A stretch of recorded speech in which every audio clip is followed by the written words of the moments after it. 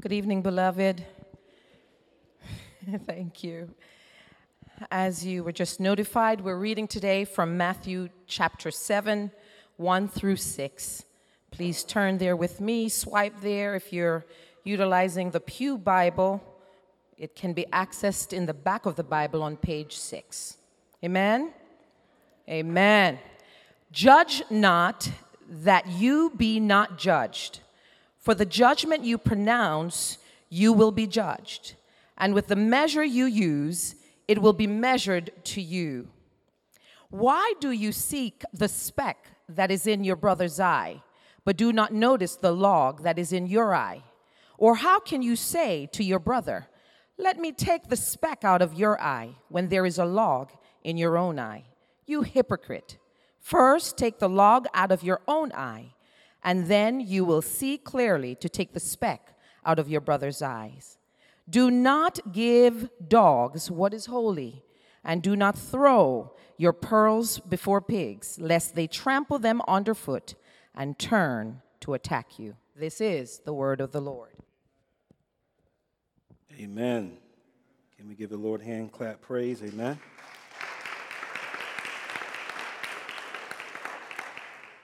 It is good to be in the house of the Lord one more time.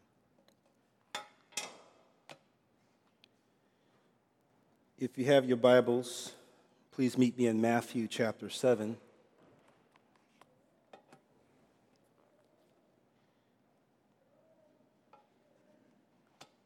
I'll reread the scripture for reiteration. Judge not that you not be judged. For with the judgment you pronounce, you will be judged. And with the measure you use, it will be measured to you. Why do you see the speck that is in your brother's eye, but do not notice the log that is in your own eye? Or how can you say to your brother, let me take the speck out of your eye when there is a log in your own eye? You hypocrite.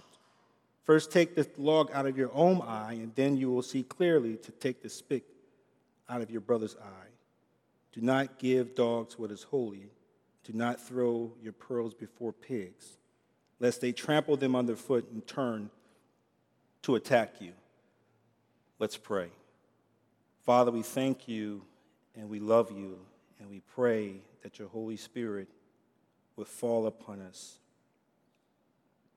that you would hide me behind your cross and crucify my flesh, that you will speak through me to your people in such a way that they will indeed be edified, that your name would be glorified, and that those who are sinners would be evangelized.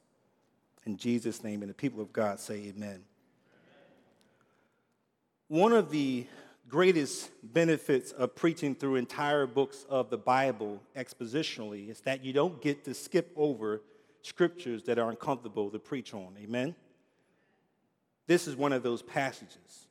And as we continue our series through the book of Matthew, Jesus brings his Sermon on the Mount to a climactic close by addressing one of the issues that most, if not all of us, struggle with on a weekly basis.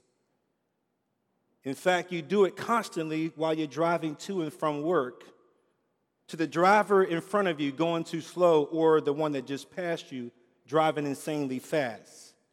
You do it constantly at work with coworkers who are not pulling their weight, or those who throw their weight around. It happens at home with family members and friends and neighbors when you have a disagreement. You do it to your husband and your wife when a desire is not being met. It happens to your children, especially when they get on your nerves. It happens while you're sitting in the sanctuary listening to the music or the sermon, depending on your level of taste and preference. What is it? It is our instinctual nature to judge other people. I know for me, there was something so piercing and inescapable about Christ's words here, calling me to live out this passage even in my own life, in my own marriage, in my interactions with other people. And there is no way that we can come away from diving into the heart of Jesus' words here and not be changed by them. Amen. The Lord gave me 3 principles to give to you that changes the way we do relationships in Christ. If we're going to learn how to judge in a way that honors the gospel, we need to remember 3 principles. Number 1, if you pronounce judgment on others, you will not get away with it. Look at your neighbor and say, you will not get away with it. Secondly, if you size up yourself first, you will see clearly to address others in need. Thirdly, if you exercise discernment with outsiders, giving the gospel away will not be wasted. The first principle hit me hard in my examination of Jesus' words. If you pronounce judgment on others, you will not get away with it. Look at Matthew chapter 7, verse 1 and 2. Judge not, and you will not be judged. For with the judgment you pronounce, you will be judged, and with the measure you use, it will be measured to you. Wow. Let's first tackle what Jesus meant by judge not. Jesus is certainly not talking about not making moral evaluations of right and wrong. As we will see in verse 6, that would be a misinterpretation of Jesus' words. You and I need to exercise discernment and make moral evaluations, as we will see in a moment. Many worldly people like to use this passage or this phrase as a conversation stopper. Doesn't your Bible say you shouldn't judge or judge not? Or why are you being judgy? Your Bible says that, doesn't it? In fact, this is perhaps one of the most misunderstood and misquoted verses in all of the Bible. This is not a conversation stopper to shut down attempts to admonish people engaged in immoral behavior. Notice whom Jesus is addressing in his Sermon on the Mount, Matthew chapter 5, verse 1 and 2. And seeing the crowds, he went up on a mountain, and who came to him? His disciples came to him. And the Bible says he opened up his mouth and taught them. Who is them referring to? His disciples. Jesus is not expecting people in the world to apply kingdom principles. Outsiders are incapable of applying kingdom truth. It is foolishness to them. Jesus is clearly not addressing the crowd, but his disciples. This is not even addressing other people who are judging you. That's outside of your control. It's outside of my control. This is about you and I, as a follower of Christ, not judging other people. Jesus does not mean do not admonish or lovingly confront others who are in the wrong. According to Matthew chapter 18, verse 15 says, if your brother sins against you, what? Tell him his fault between you and him. And also keep in mind, judge not does not mean to be completely non-judgmental. Even telling someone that she is being judgmental is rather a judgmental thing to do, isn't it? But if we're really honest with ourselves, most of us possess the instinctual nature to judge other people, and some of us can be rather judgy. In essence, so what does Jesus mean by judge not? In essence, he means to bring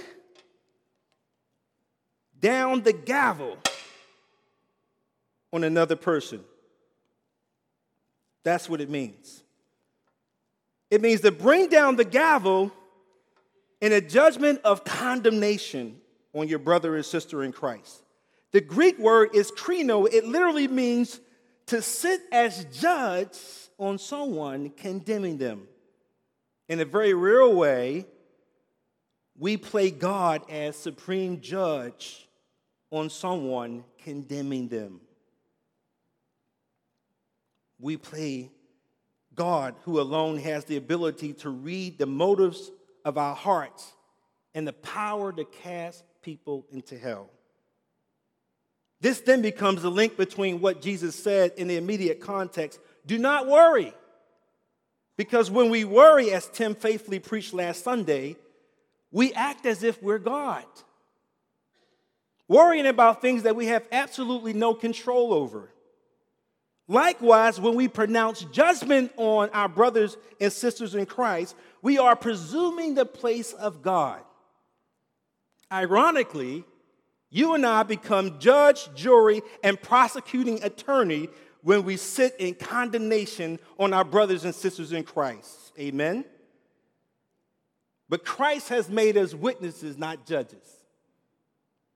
Judge not that you not be judged, for with the judgment you what? Pronounce, you will be judged. And the measure you give, you will get.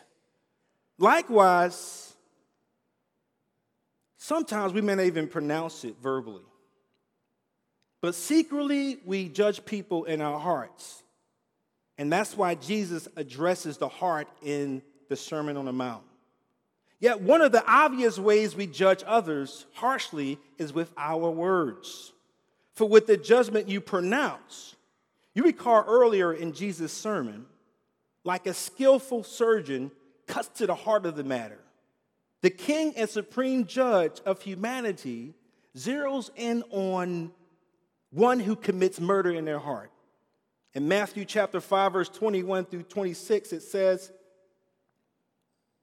you have heard that it was said of those of old, you shall not commit murder, and whoever murders will be liable to judgment. Here it is. Whoever insults his brother will be liable to the council, and whoever says, you fool, will be liable to the hell of fire. It was Dorothy Norvell that articulates the real art of conversation is not only to say the right thing in the right place, but to leave unsaid the wrong thing at a tempting moment. How many of us have said the wrong thing at a tempting moment? I know I have. Been there, done that, got a few t-shirts. He says, with your words you will be justified, and with your words you will be condemned, in another passage. Jesus is using and employing language that is commonly used in a courtroom. So the reason we should not sit in judgment on others is because we are not God. And secondly, you and I will not get away with it. I have seen this play out in my own marriage. The power of life and death is in our tongue, and those who love it will eat its fruit. I'm learning in my own relationships to taste my words before I spit them out. We reap what we sow, but we always reap more than what we sow, and we reap later than what we sow. You and I choose the standard by which we will be judged. This is the boomerang effect. Luke's narrative elaborates on Jesus' words in this way. Listen to our Lord's words. Judge not, and you will not be judged. Condemn not, and you will not be condemned. Forgive, and you will be forgiven. Give, and it will be given to you. Good measure, shaken together, running over, will be given into your lap. For with the measure you give will be the measure you get. Whenever you want something to happen in the atmosphere of your relationship, you have to sow it. Do you agree with that? If you want love, you have to sow love. If you want peace, you have to sow peace. Blessed are the peacemakers, not the peace breakers. We have to treat others the way we want to be treated. This is the golden rule. So instead of bringing down the gavel on our brothers and sisters in Christ, we learn how to give, and we learn how to forgive. We learn how to forgive even if he or she doesn't deserve it. We give it to him anyway because we don't deserve it. Make it a grace relationship, because a grace relationship is always a great relationship. The Message Paraphrase Bible says it this way: don't pick on people, jump on their failures, criticize their faults, unless, of course, you want the same treatment. That critical spirit has a way of boomeranging. Have you ever noticed how a critical spirit brings out a critical spirit in others? It really does.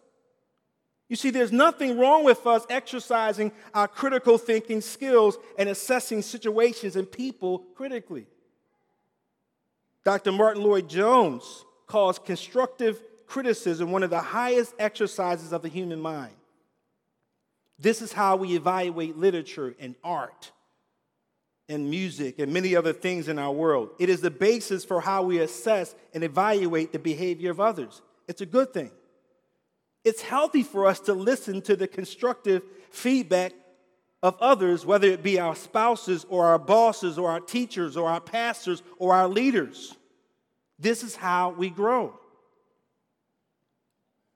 Lloyd-Jones goes on to say that one with a hypocritical spirit is on the prowl to find fault in others. See, that's the difference between just being critical versus hypercritical. And in describing a hypercritical spirit, he argues that there are no people more sensitive to criticism than those who are always criticizing others. They dislike it and complain when it happens to them, but never seem to remember when they do it with respect to others. Here's the point: that if we're judgmentally critical of others, God is going to hold us to the same standard that we use on others. And what goes around comes around. Look at your neighbor and say, what goes around comes around. Yet Jesus is going a little bit deeper than just people boomeranging a judgment to you. When you judge others the way the Pharisees judge others, God will judge you. You see the difference? Wait a minute, you mean to tell me that God is still going to judge me even after I'm justified by faith and have peace with God and I'm not condemned in Christ? Absolutely. Paul informs us that there are some people, even in 1 Corinthians chapter 11, who have been redeemed by the blood of Christ, but were sick and dying of judgment because they were irreverent at the communion table, getting drunk at the Lord's Supper. Even that brother in 1 Corinthians chapter 5 was sleeping with his mother-in-law, flaunting it in the church, and God delivered him over for the destruction of his flesh so that his spirit could be saved. On the one hand, we will escape God's eternal judgment of damnation because we are eternally secure in Christ. On the other hand, God disciplines those whom he loves. Ask King David. Ask Ananias and Sapphira in Acts chapter 6. If we bring down the gavel on others, God will bring down the gavel on us. I tried to figure out a different way to understand this passage. There's no way for us to sugarcoat it. We can't. We can't sugarcoat the words of Christ here. One day we must stand before the judgment seat of Christ, and yes, it is a judgment of rewards, not of condemnation. Yet will the master say to you and me, well done, my good and faithful servants, or will he say, well, you made it. Not much rewards, but you made it. Paul says our work will be judged by fire. It is clear in 2 Corinthians chapter 5, we must all appear before the judgment seat of Christ to give an account. The second reason you should not sit in judgment on others is because you and I are incapable of occupying that seat. John Stott said, to be censorious is to presume arrogantly to anticipate the day of judgment, to usurp the prerogative of the divine judge, in fact, to play God. You and I cannot play God. We can't. John Stott goes on to say that if you enjoy occupying the bench, you must not be surprised to find yourself in the dock. In Romans chapter 2, verse 1 says, you therefore have no excuse, you who pass judgment on someone else. For at whatever point you judge the other, you are condemning yourself, because you who pass judgment do the same things. Not a single human being is qualified to be the judge of fellow human beings in God's kingdom. Why? Because we cannot read each other's hearts and assess each other's motives. Only one is capable of doing that, and that is Christ. And this is why we give each other the benefit of the doubt. Anybody loves the benefit of the doubt here? I love the benefit of the doubt. In our Communicate series, it's thinking the best instead of assuming the worst. It really is. When I give my brother or sister the benefit of the doubt, I am learning to ask questions instead of just making statements or accusations. Giving others the benefit of the doubt is not easy to do, but it's the gracious thing to do. Giving others the benefit of the doubt will do miracles in our relationships. Apostle Paul understood this concept so well. In Romans chapter 14, he says, accept him who is weak in the faith without passing judgment on disputable matters. For one's faith allows him to eat everything, but another man whose faith is weak eats only vegetables. The man who eats everything must not look down on him who does not, and the man who does not eat everything must not condemn the man who does, for he has accepted him. Who are you to judge someone else's servant? To his own master he stands or falls, and he will stand, for the Lord is able to make him stand. We cannot sit in judgment on one another. The reason why we cannot is because Romans chapter 3, verse 23 says that all have sinned and fallen short of the glory of God. Not one is righteous, no, not one. And the last time when I looked up that word all in the Greek, I was amazed at what I saw. All in the Greek means all.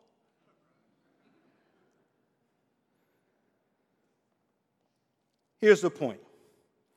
We should treat others the way we want God to treat us. Because the way we treat others is how God will treat us.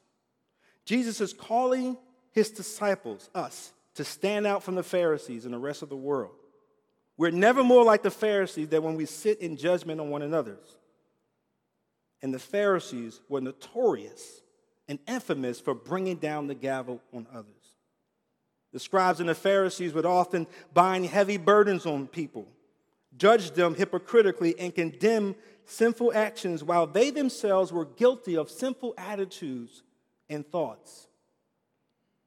The Pharisees would often hold people to a standard that not even they could keep. You see, to sit in judgment on others is rather arrogant, isn't it?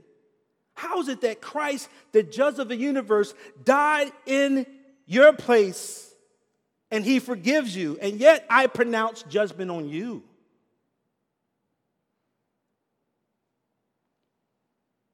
It's presumptuous. And yet we do this all the time. Lord, help us. Paul asked a profound question in light of Jesus' death on the cross for us. In Romans chapter 8, he says, who shall bring a charge against God's elect? It is God who justifies. Who is it to condemn? Christ Jesus is the one who died, and more than that, who is raised, who is at the right hand of God, who indeed is interceding for us even now. If you pronounce judgment on others, if I pronounce judgment on others, we will not get away with it. But how do we, as disciples of Christ, avoid sitting in judgment on others? Thank you for asking. That's my second point. If you size up yourself first, you will see clearly to address others in need. Look at verses 3 and 5. Why do you see the speck that is in your brother's eye, but do not notice the log that is in your own eye? Or how can you say to your brother, let me take the speck out of your eye when there is a log in your own eye? You hypocrite, first take the log out of your own eye, and then you will see clearly to take the speck out of your brother's eye. It's like you're saying to your brother, brother, you really have an issue with your eye. And I really believe that if you don't take that speck of dust out of your eye, you could lose your eye, brother. All the while, my vision is obscured, and I can't even see the log that is protruding from my own eye. Jesus says, that's hypocritical. How ridiculous does it sound to compare a dust to a log protruding from your eye? It sounds crazy, doesn't it? And yet Jesus is using hyperbole, which is an exaggerated expression to drive home his point. In other words, he is saying you don't qualify to serve others and critiquing them until you understand how disqualified you really are. John Maxwell, in his book Winning with People, said that human nature seems to be endowed with the ability to size up everyone in the world but themselves. In fact, I want you to do this for me. It's an object lesson. I want you to point your finger this way. Don't point at each other. Just point this way, straight towards me. Notice how many fingers is pointing this way and how many fingers are pointing back at you. 3 fingers are pointing back at me while I'm pointing the finger at somebody else. Why? Because I have something protruding from my own eye. Some of you are still pointing. You don't have to point anymore. Just joking. See, when Jesus' disciples decide to bring down the gavel on others, he treats them the same way that he treats the religious leaders. And he says to them, you hypocrite. What? What does that mean?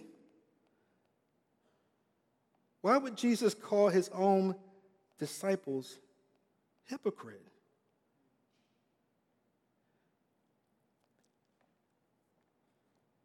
And as I looked at that actual word, the word hypocrite it means to be two-faced. It means to be judged under a covering. It was a term that was actually used in the world of acting. In other words, the Pharisees would be acting one way but being another way. And so the Lord calls his own disciples hypocrites. Why do you judge your brothers? And secondly, when you look at this word hypocrite,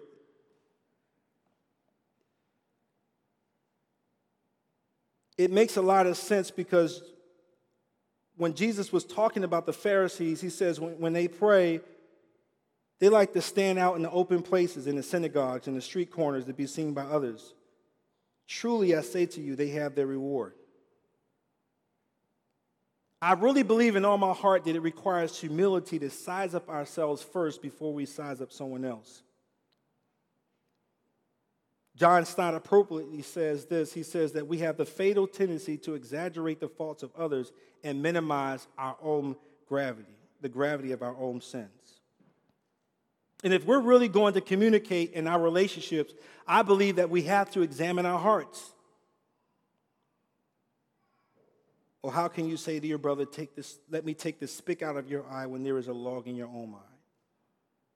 See, this really is a picture of someone that is struggling with the delicate operation of removing a speck from a friend's eye, while a log or a wooden beam obscures their sight, making it impossible for such an operation to be executed. It sounds crazy. Yet Jesus, as a carpenter, is using language from his wood shop. The beam was a huge wooden pole supporting the main structure of a house or a building. And as a speck of dust on the floor of the wood shop is the same substance but drastically smaller compared to the beam.